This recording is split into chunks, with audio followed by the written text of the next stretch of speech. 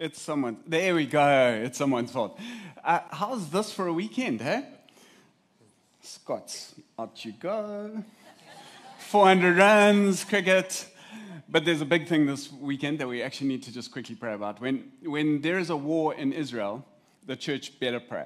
It doesn't really matter what your perspective is on Israel. I know there are lots of people who have negative perspective on Israel. I understand. I get the reasons, but here's what you got to know. When your parents behave badly, you don't disinherit them. Israel is in many ways the reason we got Jesus, or is the reason we got Jesus.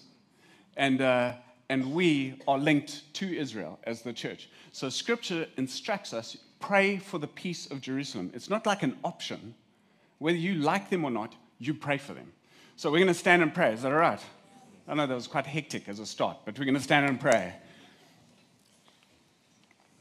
So Jesus, we pray angelic work and peace over Jerusalem. We pray that heaven's armies will rest on that place. And we pray, God, that you bring peace where there is war. And we ask, God, that you move in the hearts of people. And we pray for salvations through this in the name of Jesus Christ. Amen. Amen. Well done. You prayed for Jerusalem. Grab a seat as we continue. Now, if you missed last week with Shebian, man, isn't that like a gift to our church? He's just so cool. But if you missed it, he spoke a lot about Babylon and Daniel's life being connected to Jeremiah the prophet. Jeremiah the prophet was a little bit older, and Jeremiah sent a letter that Daniel would have got and basically based his life on, the book of Jeremiah. And what he didn't explain was how evil Babylon was. So Babylon was known for some hectic stuff. A couple of things that they did. They sacrificed children to their god Marduk, who later got known as Baal. He was the Baal, the god of Babylon.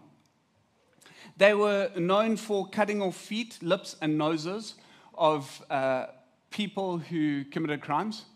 So it's a highly effective discouragement to commit crime when your lips go. I mean, when you think about it, in that age, you cut a person's lips off, no anesthetic, that person is slowly dying. It's about as cruel as you can get. Cutting the feet off, they can't move. It's just, this was Babylon. When they got their enemies, when they defeated a nation, what they would do is they'd bring the people through, they would pierce their eyes out, but they'd make sure they only did that when the people got to Babylon, so that they could show off that they ruled the nations. And then they would gut the person as they walked them through the city of Babylon. This is the Babylonians. Wouldn't you be stoked to live there? So Daniel gets exiled there, and then he gets this letter from Jeremiah, and he is hoping that Jeremiah will curse the life out of Babylon. But Jeremiah says this, and we read it last week, but it's worth reiterating. This is what the Lord Almighty, the God of Israel, says to all those I carried into exile from Jerusalem to Babylon. So first point, I put you there. That's always encouraging. I did this, God says. Then he says, build houses and settle down. You're here to stay, dude. Plant gardens, eat what they produce, marry, have sons and daughters, find wives for your sons and give your daughters in marriage so that they too may have sons and daughters. You're here to stay a long time. And then he says, increase in number there, do not decrease. Also seek the peace and prosperity of the city to which I've carried you into exile. Pray to the Lord for it, because if it prospers, you too will prosper. So I had a Daniel moment this week.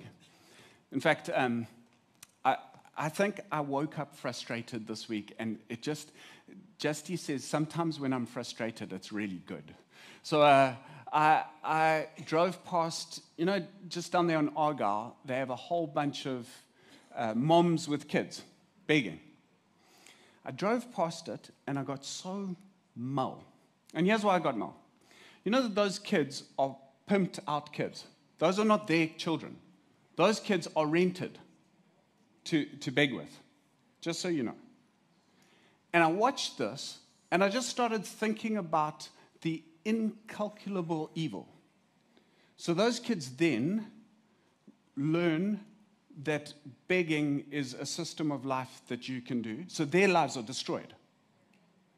Secondly, the moms learn that you can do this, talk about it, and then other moms do this. And so what we have, and they're not even making money because there'll be a pimp driving the whole thing. So what we have is like generations of evil right in front of us. So I lose it. But I have a Daniel moment, so I go, okay, Lord, instead of thinking about Portugal, which looks like such a good option, have you seen the waves there? I went, okay, how do I attack this thing? You know, sometimes you attack something so that you change it, and sometimes you attack it so that you hurt evil. So I went, okay, what would Daniel have done? WWDD. What would Daniel do? And I thought he would have prayed, and so I prayed. And then I thought he would have come up with such a good strategic plan. So I asked Linda from Weird, I said, Linz, I want to know every single stakeholder, every single NGO we need to get into contact with so that we can actually give these kids a future, so that we can actually do something. Because you can't just kick people out. You've got to deal with it. So I said, set them up. Meetings with the cops, set up meetings with NGO leaders. I want to meet with them. And then I'm going to start rallying people. I'm going to rally Morningside like they have never been rallied before. I'm going to get people to fight this kind of evil. This stuff has to go. Anyway, I reckon by the end of my prayer, that issue was done because I saw the cops in the next day. Those people were gone for the rest of the week. And I went, But they will be back, and we will have more evil to fight. But I had this Daniel moment. Are you irked? I hope you're feeling like angry inside. Good. Then the sermon's going to be fantastic for you.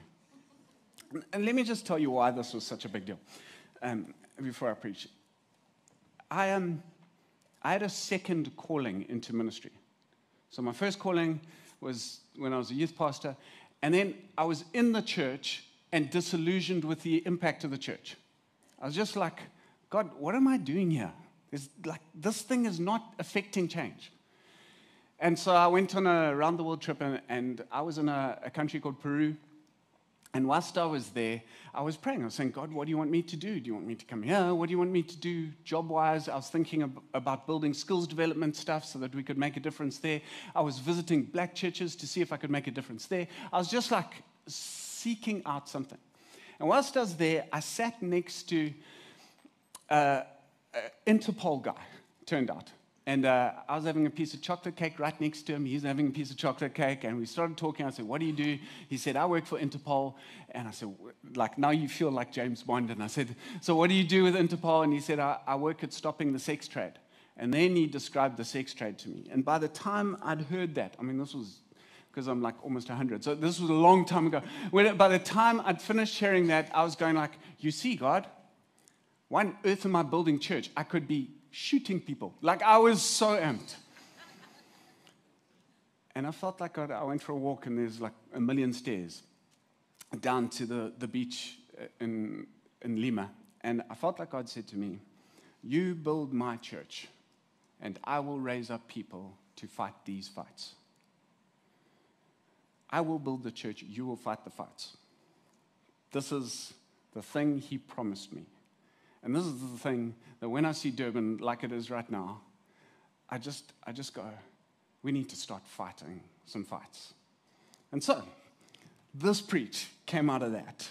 It's hectic, dude. Anyway, Daniel 6, I want to read from this because I feel like I'm going to give you a key to fighting the fights. In Daniel 6, it says this. It pleased Darius to appoint 120 satraps, important people, to rule throughout the kingdom, with 3 administrators over them, one of whom was Daniel. The satraps were made accountable to them so that the king might not suffer loss. There was corruption, is basically what it's saying. Now, Daniel so distinguished himself among the administrators and the satraps by his exceptional qualities. A better way to interpret that is by his spirit of excellence, that the king planned to set him over the whole kingdom. At this, the administrators and the satraps tried to find grounds for charges against Daniel in his conduct of government affairs, but they were unable to do so.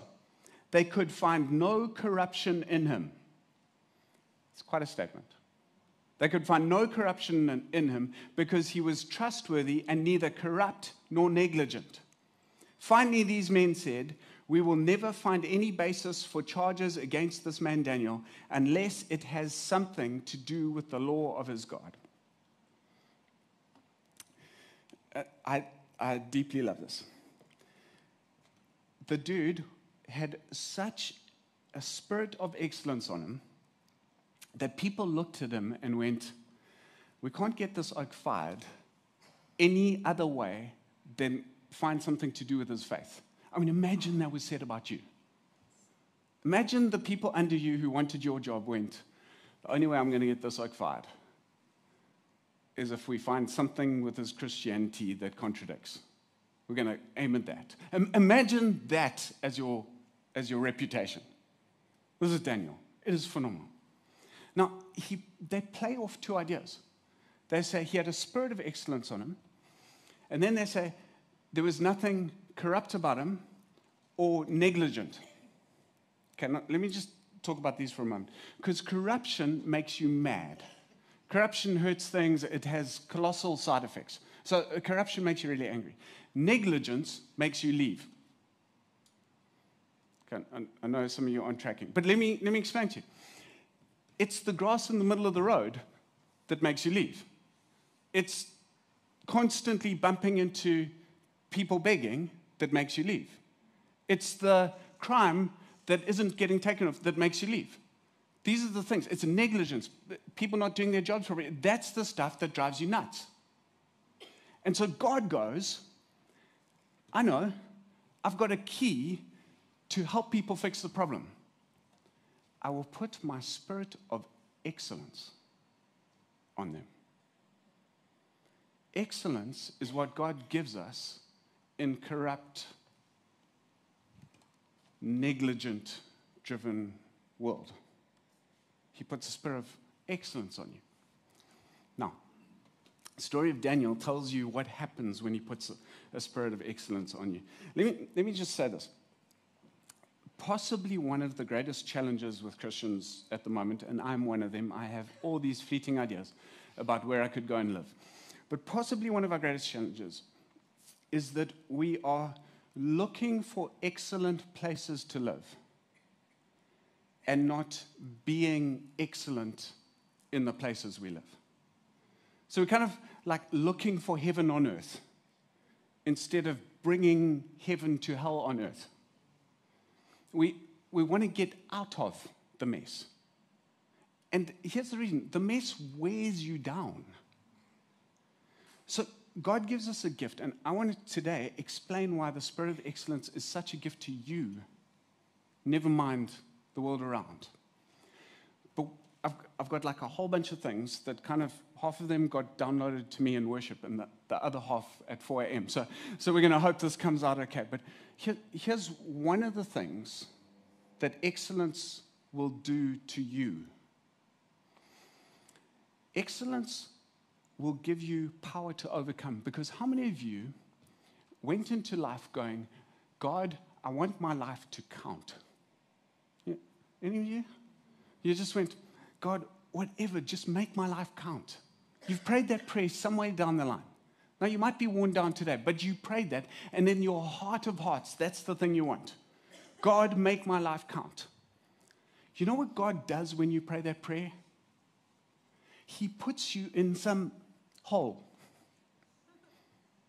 He puts you where it's messy, where it's corrupt, and where there's negligence. And then he gives you a spirit of excellence to make a difference to it. Our problem is that we're looking at the world for opportunity, economic opportunity. Find a boyfriend opportunity. It's like we're looking for all the other opportunities other than, "God, what's your mission opportunity?" And the result is we're trying to live lives that count and are highly impactful whilst we're putting ourselves in neutral space. Like we're trying to make an impact in heaven, but heaven's already excellent. If you want to make an impact, do it in Durban. It's less excellent. There's an impact to be made here. Now, Daniel, he gets this. He lives in Babylon, but he prays towards Jerusalem. It is a beautiful picture. What it's saying is that he lives on earth, because Jesus calls us, he says, Lord, don't take them out, keep them here. He lives on earth, but his spirit is from heaven. He's dreaming about heaven. His mind is heaven. He's seated in heavenly places, what the scripture says. He's looking at the mess on earth from a heavenly perspective, and it keeps him going. Now, for some of you, you're on your last legs of being here. I get it. I often get there. If your life is going to count, it's not going to count in whatever your Fiji is. Mine's Fiji. It's heaven on earth for me. You're not going to make a massive difference there, but you are needed here. And so you have to quickly shift.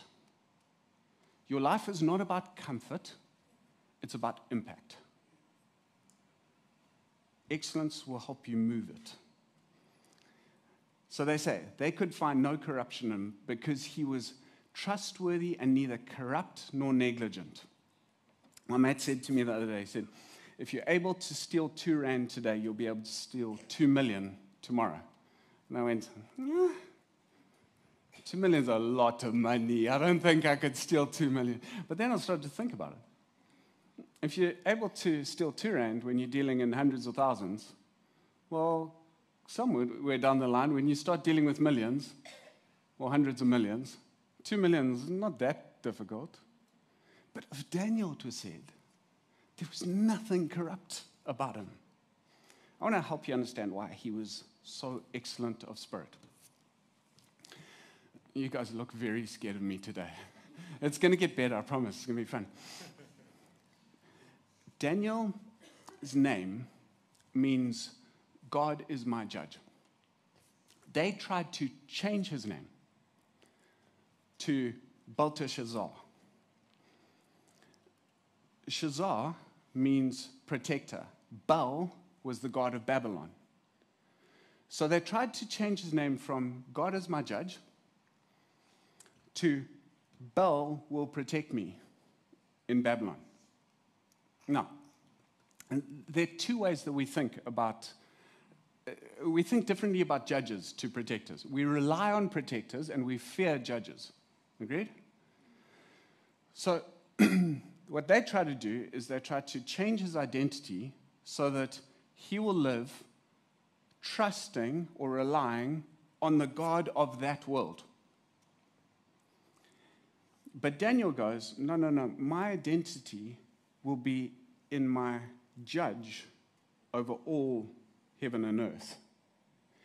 The result of that is that Daniel wakes up in the morning and he goes, will this please God? And everything he goes into, his mindset is, will this be pleasing to God? Will this be pleasing to God? Everybody's coming late to work. Will this be pleasing to God? Everyone's a little bit tardy. How do I dress today, Lord? Will this be pleasing to God? Nobody's really cleaning up their verges. Lord, what shall I do? Will this be pleasing to God? His entire lens is from the perspective of what is going to please God. Now, one of our challenges is that you and I have a Baal. We have a world that promises to give us stuff that we can easily rely on. Maybe it's money, maybe it's friends, maybe it's family, maybe it's career opportunity. We all have a Baal. And what Daniel does is he puts his Baal, the things that make us feel safe, he puts it under God's judgment. And so he takes his money and he goes, God, what I'm doing with my money, does that please you? And he takes his family and how he's raising his kids. And he goes, God, is the way I'm treating my wife, does that please you? And he takes his friendships and he takes every aspect of his life and he takes them to the judge and he says, is this pleasing to you? Because I know you're a good judge and I know that your desire is to reward me. But I'm putting the things I trust, the things that make me feel safe, primarily under your judgment. God, you make the call on them. Now listen to what happens as a result. It says, so the administrators and satraps went as a group to the king and said, O King Darius, live forever. The royal administrators, prefects, satraps, advisors, and governors have all agreed that the king should issue a decree or an edict and enforce the decree that anyone who prays to any god or man during the next 30 days, except to you, O king, shall be thrown into the lion's den. Now, O king, issue the decree and put it in writing so that it cannot be altered, in accordance with the laws of the Medes and the Persians, which cannot be repealed. So King Darius put the decree in writing. Now, when Daniel learned that the decree had been published, he went home to his upstairs room where the windows opened towards Jerusalem, and 3 times a day he got down on his knees and prayed, giving thanks to God, just as he had done before. It's a hectic verse. I sometimes think that the reason that he hears the decree and he goes and prays is because he's 80 and he doesn't care. Sometimes that's what I think. But I would submit to you that the reason that he heard the decree, it got published, he went straight away to go and pray, is because he probably knew that if you procrastinate, it just gets harder. A spirit of excellence just acts. Because life will suck you and wear you and pull you and push you, and man, it gets more scary the longer you wait. It just jumps. So he just goes, I'm going to jump. So he starts to worship. Now, here is probably the most inspiring part of this whole message. If nothing else inspires you, this should get you going. If you have a spirit of excellence will do 2 things for you. On the one side, it will result in promotion. If you have a spirit of excellence, you will be promoted. Whatever you do. It works in Babylon, it works in the kingdom of God, it works across all things. Excellence gets promoted. It is a beautiful thing. Here's the other thing. This thing is the thing you really want. It'll get you hurt. It will smash you up. I'll tell you why. Because if you're excellent in character, even without intending to do so, you will expose lies and stuff around, which will make people unhappy. If you're excellent in attitude, you're just one of those people who wake up in the morning. Who are those really positive people? You wake up in the morning, you're happy, you tell your face to be happy whether you're happy or not. Who are those people? Well done, you guys. If you're that person, people around you will get annoyed because the people around you are victims.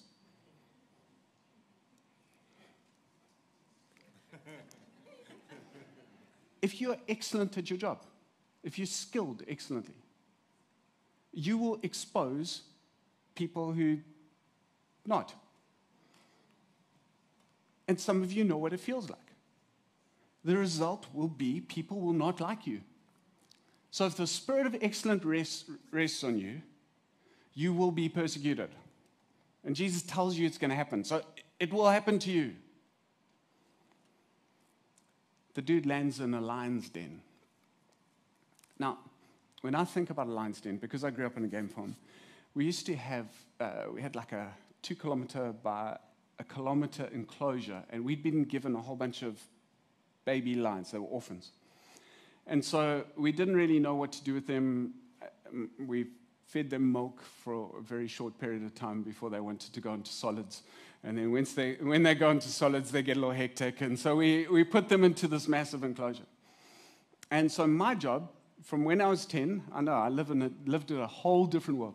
When I was 10, I had to go out hunting to feed the lions. There were 3 of them. There was Henry, who was wonderful. And then there were 2 females. And I learned so much about the female part of the population from those lionesses. I would go to try and feed the lionesses, and they would charge. And it would take them milliseconds to get from the sound desk to you and hit the fence. And every time that happened, I would have to change my underpants. It was just so fast, so hard, so hectic. I want to submit to you that Daniel wasn't at all scared of the lions. I don't think that was a big issue for him. But notice how he goes into this conversation. The king gives the order. They brought Daniel in and threw him into the lion's den. And the king said to Daniel, because you were so excellent, your boss will always love you if you're excellent. May your God, whom you serve, continually rescue you. A stone was brought and placed over the mouth of the den, and the king sealed it with his own signet ring and the rings of his nobles, so that Daniel's situation might not be changed. Then the king returned to his palace and spent the night without eating, without any entertainment being brought to him, and he couldn't sleep. At the first light of dawn, the king got up and hurried to the lion's den. When he came near the den, he called to Daniel in an anguished voice, and he said, Daniel, servant of the living God, has your God, whom you serve continually, been able to rescue you from the lions? And Daniel answered, O king, live forever. My God sent his angel, and he shut the mouths of the lions. They have not hurt me. And now listen to this. Because I was found innocent in his sight. Daniel interpreted everything that happened through his name. God is my judge. He judged me innocent. I'm fine. And then he says, nor have I ever done any wrong before you, O king. The king was overjoyed and gave orders to lift Daniel out of the den. And when Daniel was lifted from the den, no wound was found on him because he had trusted in his God. Now, it's fascinating. There are two things it says there. It says that Daniel understands this, that he was innocent and he was judged innocent, so he was protected. The Bible understands it from Daniel was saved because he trusted God. There are two truths in here. The first is, if you live your life looking at every day through the lens of God is my judge, how I do today, God will judge me for. What you will do is you will live excellently. It'll be beautiful. But if you think this story is about Daniel doing the right thing so that God rescues him, you've missed the story. The truth about this story is that Daniel is just a prophetic picture of Jesus. He's like the little J Jesus. And Daniel going to the lion's den is just a picture of Jesus going to the real pit. And Daniel's lions, Jesus says, these bulls of Bashan surround me, these lions, their mouths are open wide, ready to tear me apart. My soul melts like wax. Daniel was rescued from the lions. Jesus was ripped apart by the lions. Daniel was judged innocent, not because of Daniel.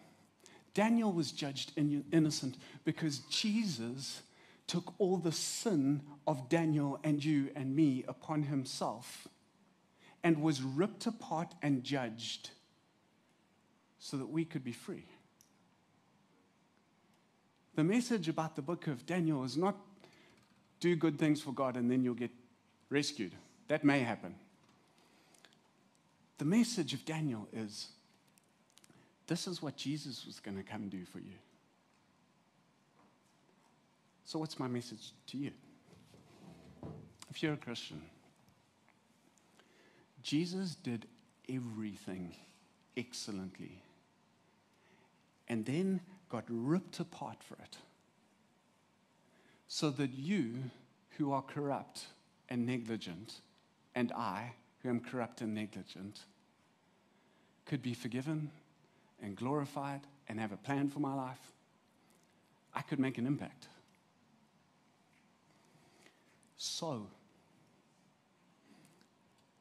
what are you going to do with that? Here's what I want from you. Fight a fight excellently. Take back some of what COVID destroyed. And let's start to fight a little for our neighborhoods and communities and municipalities. Let's start praying for our city. Let's live excellently in it. Let's start to go, I'm not going to give up my life and become mediocre like everything around me because they're in charge. Let's be like Daniel and go, Jesus, if you can do that for me, and I want you to be pleased with my life, let me give it to you. Use it where you want. Got a sewer problem? I'm an engineer. Use it. Got a litter problem? I got hands. Use it. We've got an education issue? I'm a teacher. Use it. And God, I'm going to throw everything at making a difference. I'm going to stop whining. I'm going to get off my backside and do something for you. Church, that's why we're here. So do something. Amen. That's all I've got. May you be rebuked, filled with love and great joy, and join us for coffee. Have a great night.